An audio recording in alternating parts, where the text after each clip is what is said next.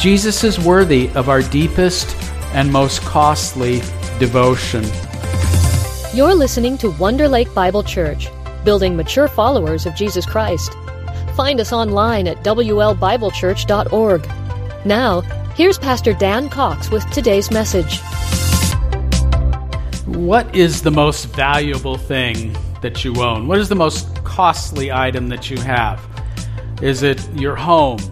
Or perhaps a retirement savings account? Or maybe it's your vehicle?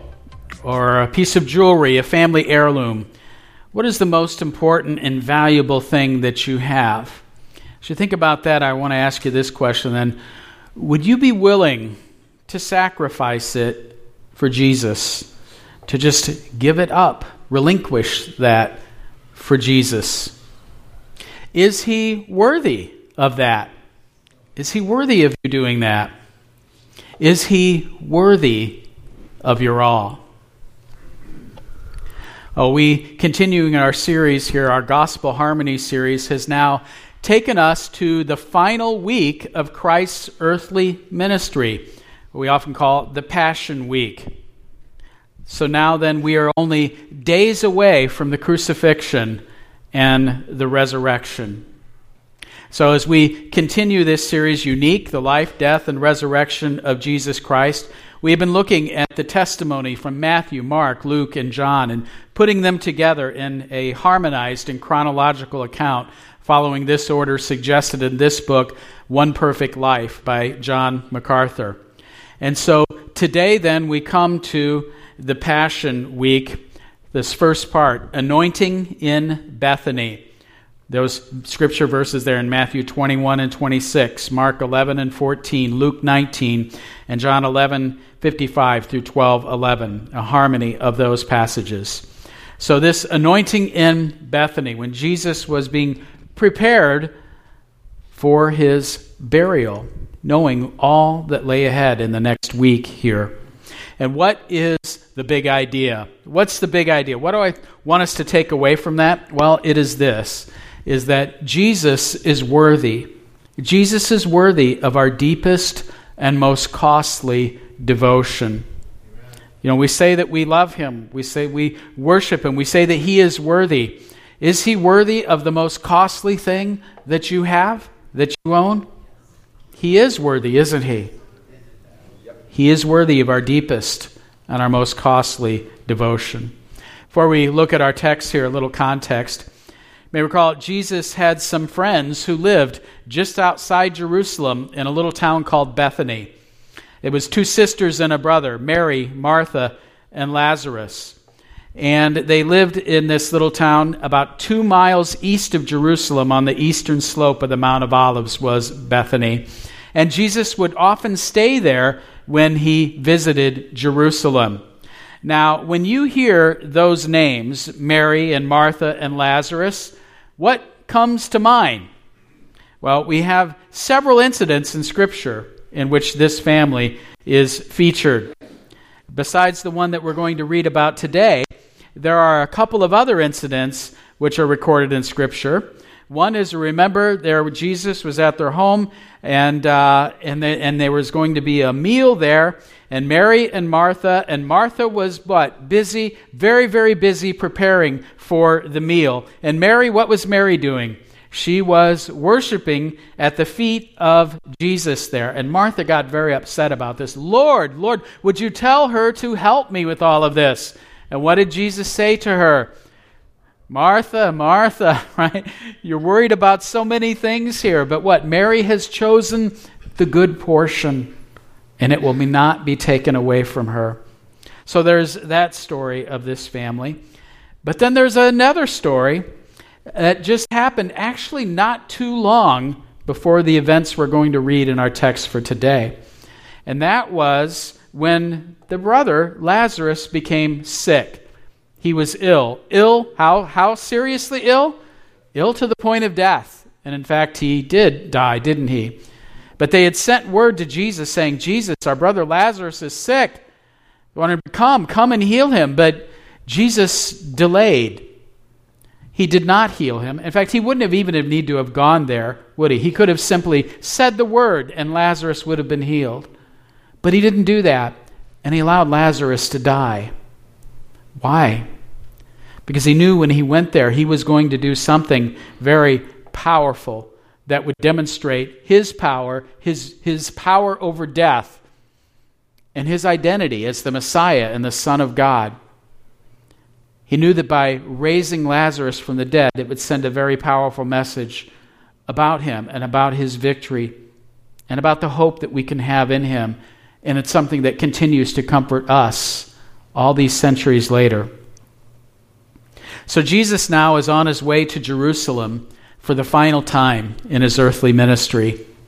He was heading there to celebrate the Passover for the final time. And then he would willingly give his life on the cross as a sacrifice for sin. There were plots and threats against his life by the religious leaders, the rulers. They were afraid of him. They were afraid of what he might do to interrupt their position and their power. The common people knew this. They knew about it. And they wondered, given all this plotting and scheming against him, would Jesus dare show his face in Jerusalem again? The text tells us, and the Passover of the Jews was near, and many went from the country up to Jerusalem before the Passover to purify themselves. Then they sought Jesus and spoke among themselves as they stood in the temple. What do you think? That he will not come to the feast? Now, both the chief priests and the Pharisees had given a command that if anyone knew where he was, he should report it, that they might seize him. And it came to pass, 6 days before the Passover, Jesus drew near Jerusalem to Bethphage and came to Bethany at the Mount of Olives, where Lazarus was, who had been dead, whom he had raised from the dead. So we see here a dangerous journey, a dangerous Passover journey. You know, the Jewish people would come from all over the world to visit Jerusalem and to celebrate the Passover. And this was Jesus' final Passover celebration during his earthly ministry. And it was a very dangerous place for him to be because of all of the plots against him.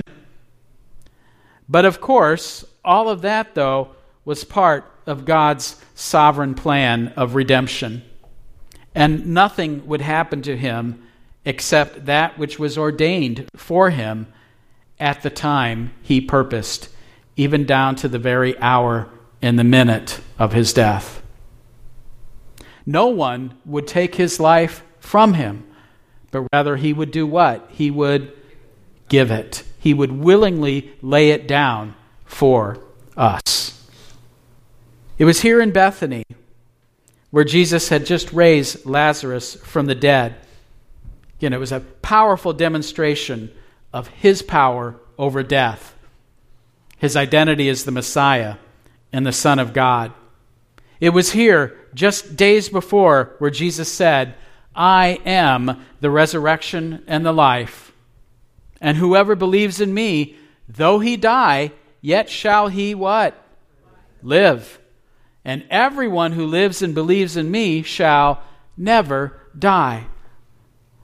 Was Jesus confused, saying, if you believe in me, even though you die, you'll live, and if you believe in me, you'll never die?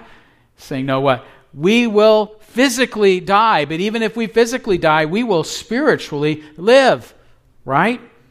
And whoever believes in him will never die spiritually. We'll have eternal life in him.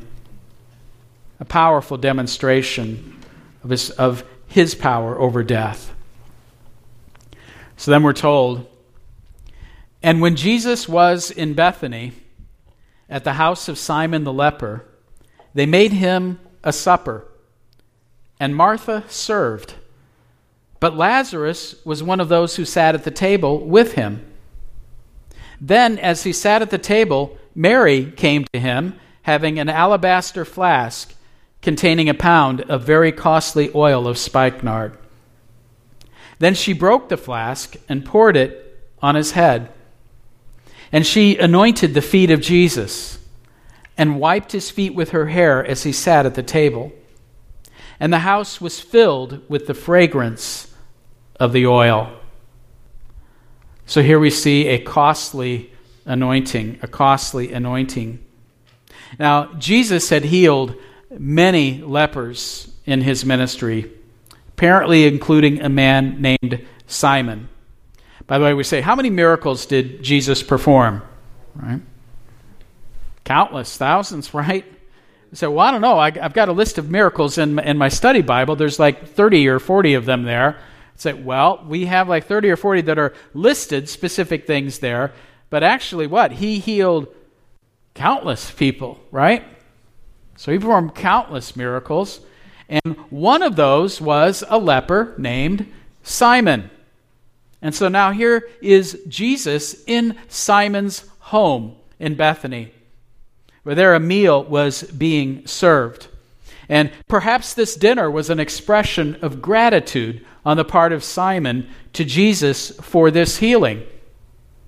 And apparently Simon knew this family, Mary and Martha and Lazarus, for they were there as well.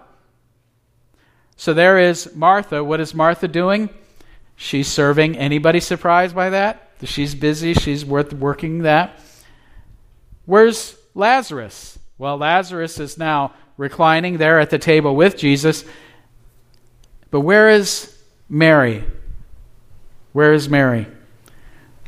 There she is, at the feet of Jesus, worshiping at the feet of Jesus. And so she took an alabaster flask of very costly oil. It was spikenard. Spikenard was a precious spice that was imported from India. It's a good long ways away, right? It was sweet. It had a reddish color, and it smelled like gladiola perfume. Do we have any flower aficionados here in that gladiola perfume? And so Mary took this very costly flask of oil, and she broke it open, and she poured it on his head. And then she anointed his feet. Instead of using a cloth, what did she do? She wiped his feet with her hair as he reclined at the table. Don't picture a table with us sitting at chairs around a table. Their table was lower, and what would they do? They would lie on the side of it, on their side. And so his feet would have been out. So there was Mary at Jesus' feet, having anointed his head, anointed his feet, and now she's wiping his feet with her hair. Women never unveiled their hair in public. So this shows Mary acting with extravagant love and devotion. And I love how John tells us the house was filled with the fragrance of the oil. Such a beautiful moment. Let that sink in for a moment, shall we? Picture that scene. Here's a meal. And then along comes Mary, who takes this very costly oil, pours it on Jesus, on his head, on his feet, wiping his feet with her hair. Such adoration, such love, such devotion. Smell that sweet perfume wafting in the air. So peaceful, so beautiful. But when the disciples saw it, there were some who were indignant among themselves and said, "Why this waste?" And they criticized her sharply. One of his disciples, Judas Iscariot, Simon's son, who would betray him, said, "Why was this fragrant oil not sold for 300 denarii and given to the poor?" This he said, not that he cared for the poor, but because he was a thief and had the money box, and he used to take what was put in it. We see a beautiful scene, a costly sacrifice. Smell that in the air, and then criticism. Everybody's a critic, right? They're out there. Who has a critic in your life, no matter what you do, right? Talk about a buzzkill, huh? There it was. Such a beautiful moment. And now here are the disciples raising a fuss about it and sharply criticizing her. You think that hurt Mary's heart? Sure it did. Well, we're told it was a costly flask of oil. How costly? 300 denarii. Wow. Whoa. What does that mean? Is that 50 cents? A dollar? What does that mean? Well, a denarius was a laborer's daily wage. It was a day's work. So it was what? 300 days of labor. It was a common laborer's entire annual salary. So if we put that in our day, that'd be what? Tens of thousands of dollars. Costly indeed, right? I wonder if you had been there, if I had been there, and you saw this, and you see that, and you know what this is. You know it's worth $50,000, and it's just taken and just poured out. What a waste, right? What a waste. Is that what you would have thought? Is that what I would have thought? I hope not. But I might have thought that. And some said, after all, could not this have been given to the poor? You know, it was expected, it was part of their law that people would give donations to the poor, and particularly at the time of Passover. But now Mary went and took such a valuable thing and wasted it like that. How dare she do such a foolish thing as that? But did she really waste it? No.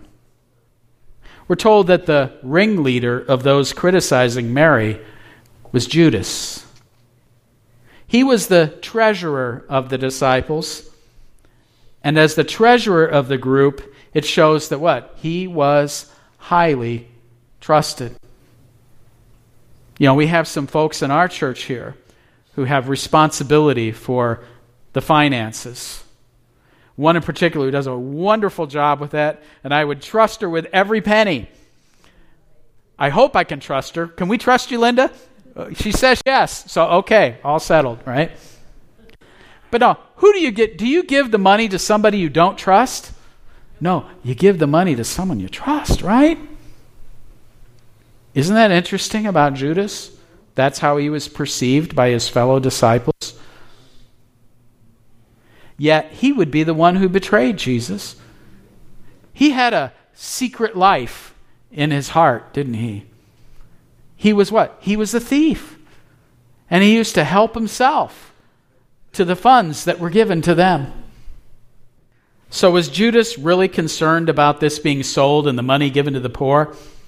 I'm sure he wanted it to be sold. I'm sure he wanted that money to go into the treasury. I'm sure he would have made some display of some kind of giving.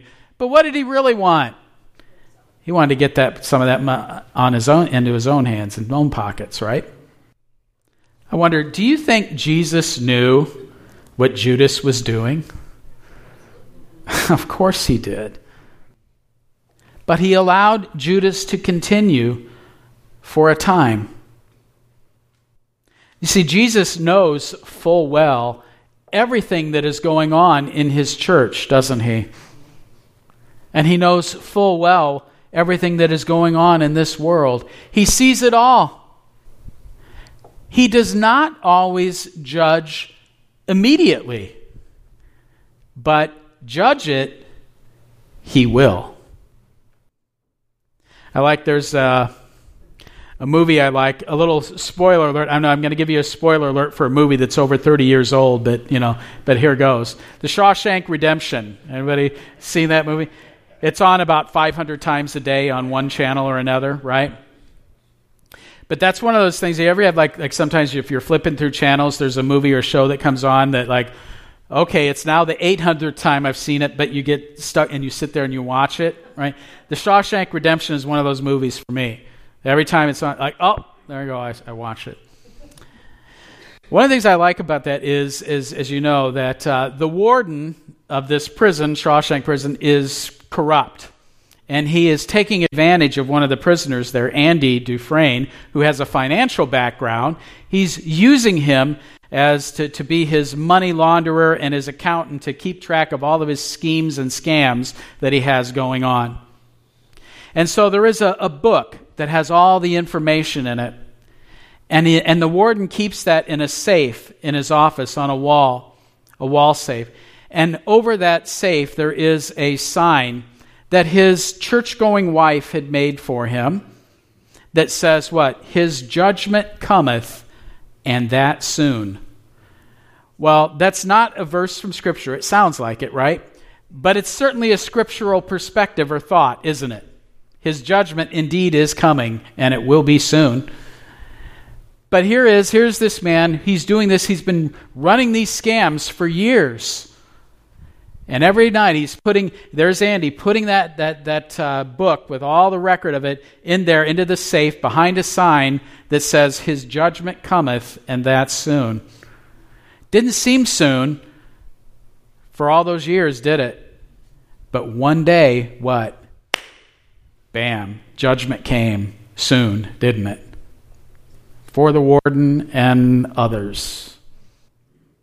So sometimes we see people that are doing things and we wonder, doesn't God know about this? Why isn't God doing something about this? Well, the reality is God does know about it all, and He is doing something about it. As I said before, there is no such thing as ultimate injustice in the universe. Nobody is getting away with anything, no matter how it may appear now in the moment. God will, His judgment cometh, and that soon. So here is Mary with this beautiful act of devotion. And then she's criticized sharply. How dare you do such a thing? Meanwhile, Judas is thinking, I wanted to get my hands on some of that. But when Jesus was aware of it, He said to them, let her alone. Why do you trouble her? She has done a good work for me. For you have the poor with you always, and whenever you wish, you may do them good. But me you do not have always.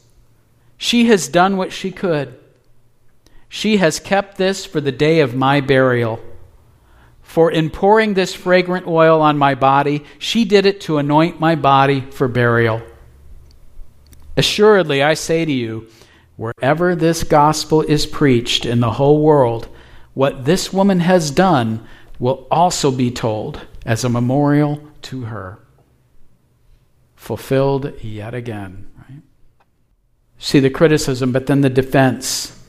Jesus defends Mary from her attackers. He tells them to leave her alone. She has done a good thing for Him.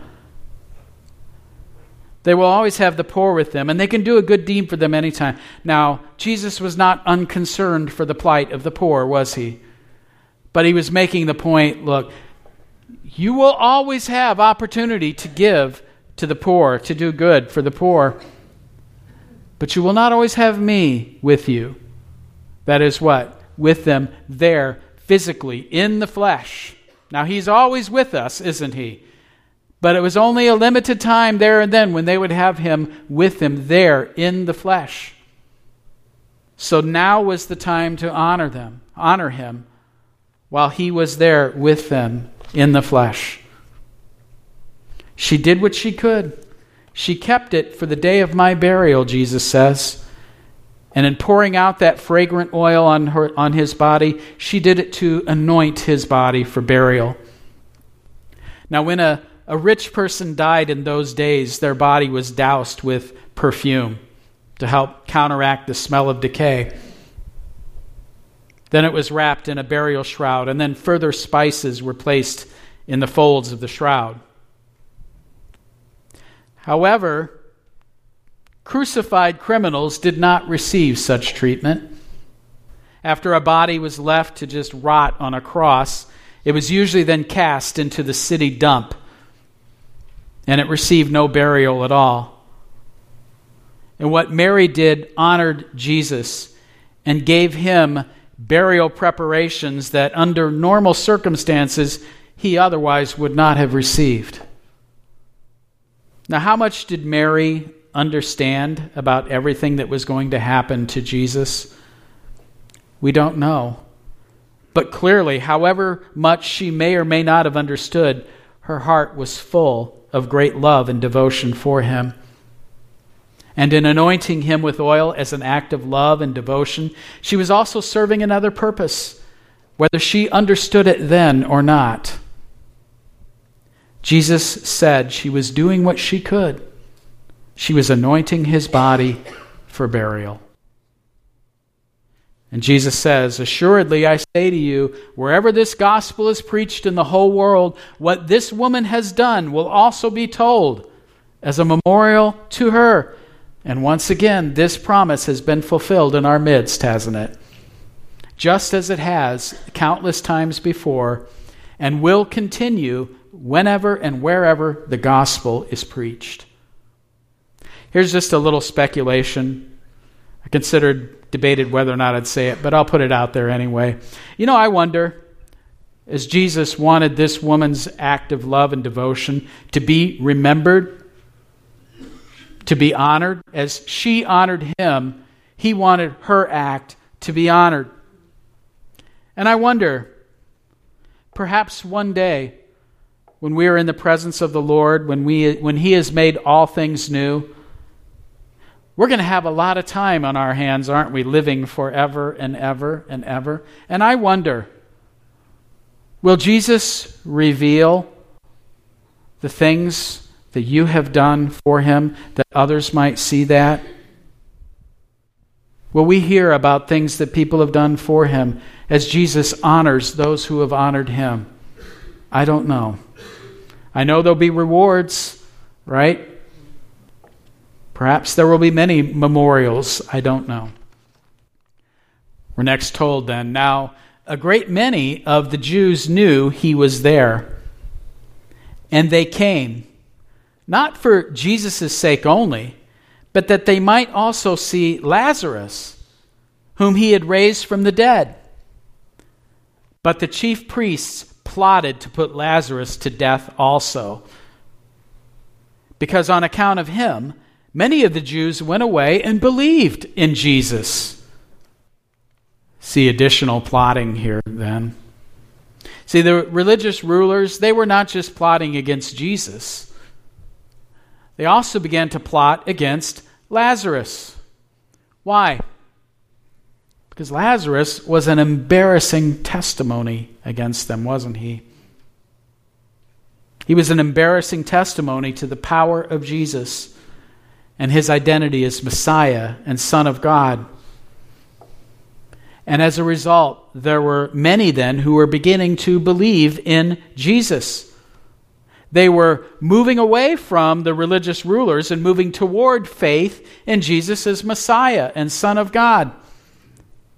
So what are we going to do about that? Well, we need to get rid of Lazarus then. So they began to scheme to kill Lazarus also. You ever wonder, what might that have been like to have been Lazarus?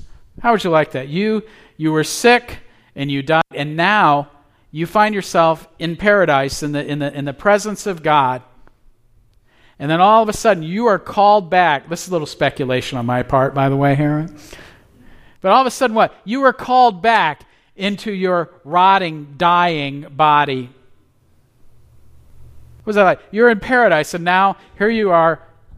You're coming out of a grave like this, all wrapped up in this stinking mortal body.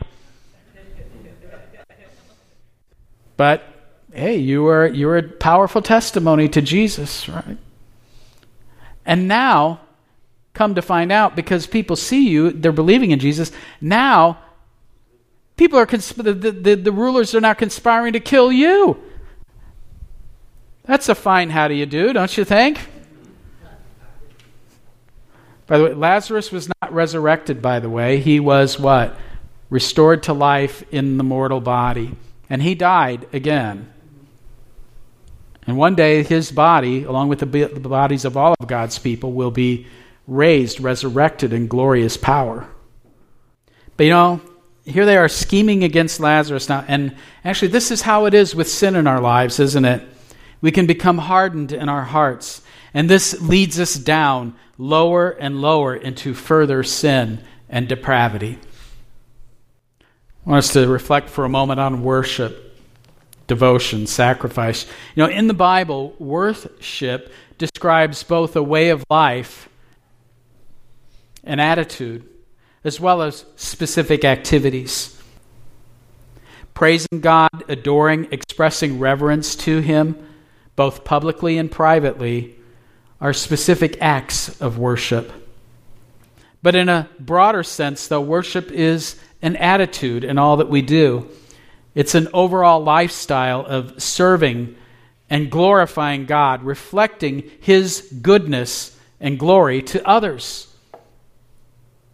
That word for worship, proskuneo, it means literally to fall down before, to adore.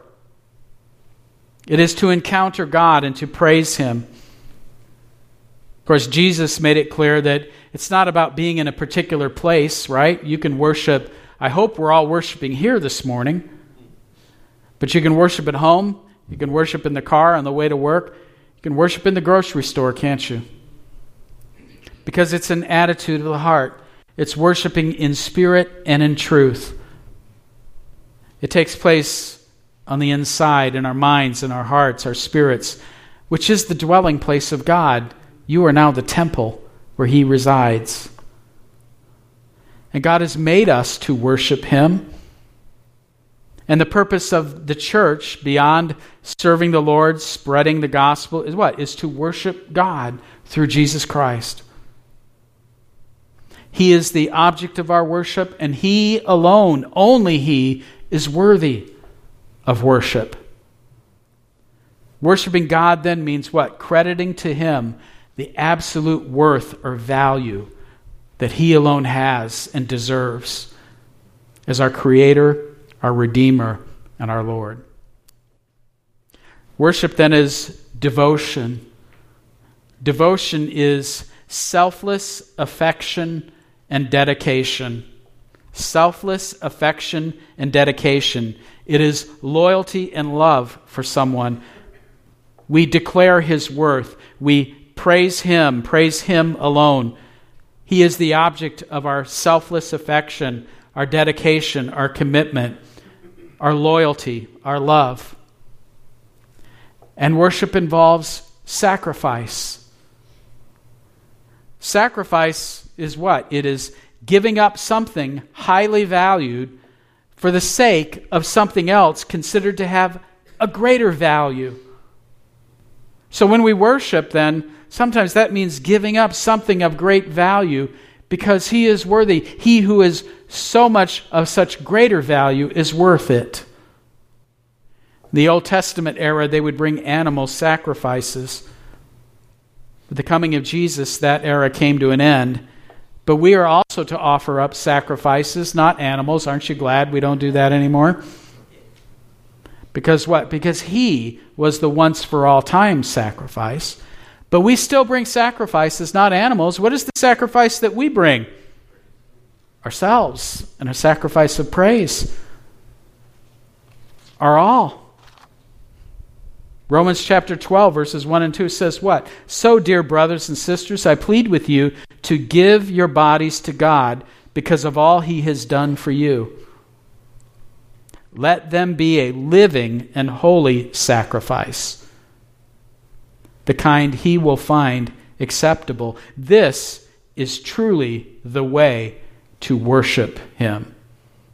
How do we worship Him? By giving Him our lives, our all. So what? As I said, Jesus is worthy of our deepest and most costly devotion. When I ask one question in conclusion here, what do you offer to Jesus today? Where I started saying, what is the most costly or the most valuable thing you have? Is it your home? Is it your retirement account? Is it your car? Is it a family heirloom or a piece of jewelry? Well, those things all may have some value, perhaps even a great monetary value, but I would suggest that's actually not the greatest and most valuable thing you own or I do. What is the most valuable thing we have? Ourselves, our hearts, our lives. He is worthy of our all, of our very lives. You know, when I was fairly young, I had a strong realization of the call of God on my life. I heard that call, and I didn't know just where it was going to lead, but I had no doubt about that call. And there came a point then of realizing that that was leading me toward ministry, toward pastoral ministry. And I was very excited about that. And of course, along with it, I had all kinds of other ideas. I had my own plans. How many of you like to have your own plans and submit them to God and say, okay, God, here's the plan. Let's do it, right? See, I had my plans. But God had some other plans. And so when I was a young man, I went through a period of intense testing, enormous pressures, intellectually, emotionally, spiritually, powerful temptations. And I have to tell you, it didn't make sense to me then. But you know what? It all makes perfect sense to me now. I was being tested. I was being formed. Where did my loyalties in life truly lie? Did my life really belong to Jesus, or were those just words from my lips? Was I really willing to give him my life, no matter what may come, or did I want to control it? Well, I came to a crisis moment, and one night I was reminded once again of the words of a song that had touched my heart some years before. And I want to share them with you because these words reminded me of Christ's worthiness to receive my all and to trust him with all the particulars of my life, no matter what. It was a song, some of you will know this artist. His name is David Meese. And it was a song called And You Know It's Right. All the way back from 1983. Wow. All right? From his album, Count the Cost. But here's what he says in this. It meant so much to me then. It meant a lot to me at that moment, a reminder again, and perhaps it touches my heart even now. But it says, when something in the deepest part of you is telling you the things you need to do, something in the very heart of you is showing you the things you know are true. You can hear it now, growing stronger now. Feel it reaching out to grip the heart in you. And you know it's right. And you know that you need him tonight. And you know you've been running away too long. And you know it's right. And you know that you owe him your life because you know that he's given his life for you. Somewhere deep inside, when you know it's right, there's just no other place for you to run. And when something deep inside your very soul and mind is begging you to do what must be done, you know you've got to give it up. You've got to give it all and everything you are, because everything you want, you know you will find it all in him. In him. Well, perhaps God is speaking to your heart right now. Who's in charge of your life? Whose plan are you following? Is Jesus worthy of your life? Is he worthy of that flask of oil of your life to be broken and poured out before him? Is he worthy of your all? Let's pray. Father, thank you that we have a wonderful Savior who has delivered us from the power of sin and the condemnation of eternal judgment, who has rescued us, who willingly left that throne of heaven, humbled himself, became a servant, who perfectly obeyed your law, fulfilled all of your righteous requirements, went to the cross where he took upon himself the judgment for our sin, died, was buried, and rose again in victory, and is coming again as the judge of all the earth, who will set all things right, restore all things, and make a new heaven and a new earth. Thank you, Lord, through faith in him, in his perfect life, his sacrificial death, his victory over sin and death, and the promise of his coming again, we too, Lord, can have forgiveness of sin, the gift of righteousness, the hope of eternal life, and the promise of a new heaven and a new earth. There is no greater gift that could be given to us. May we then give that greatest gift that we have, which is ourselves. We fall down before you now. We worship you, Lord. We declare your worthiness. And we say, my life belongs to you. Do with it as you will. We pray this in Jesus' name. Amen. Thanks for listening to today's message. For more information about Wonder Lake Bible Church, visit WLBibleChurch.org.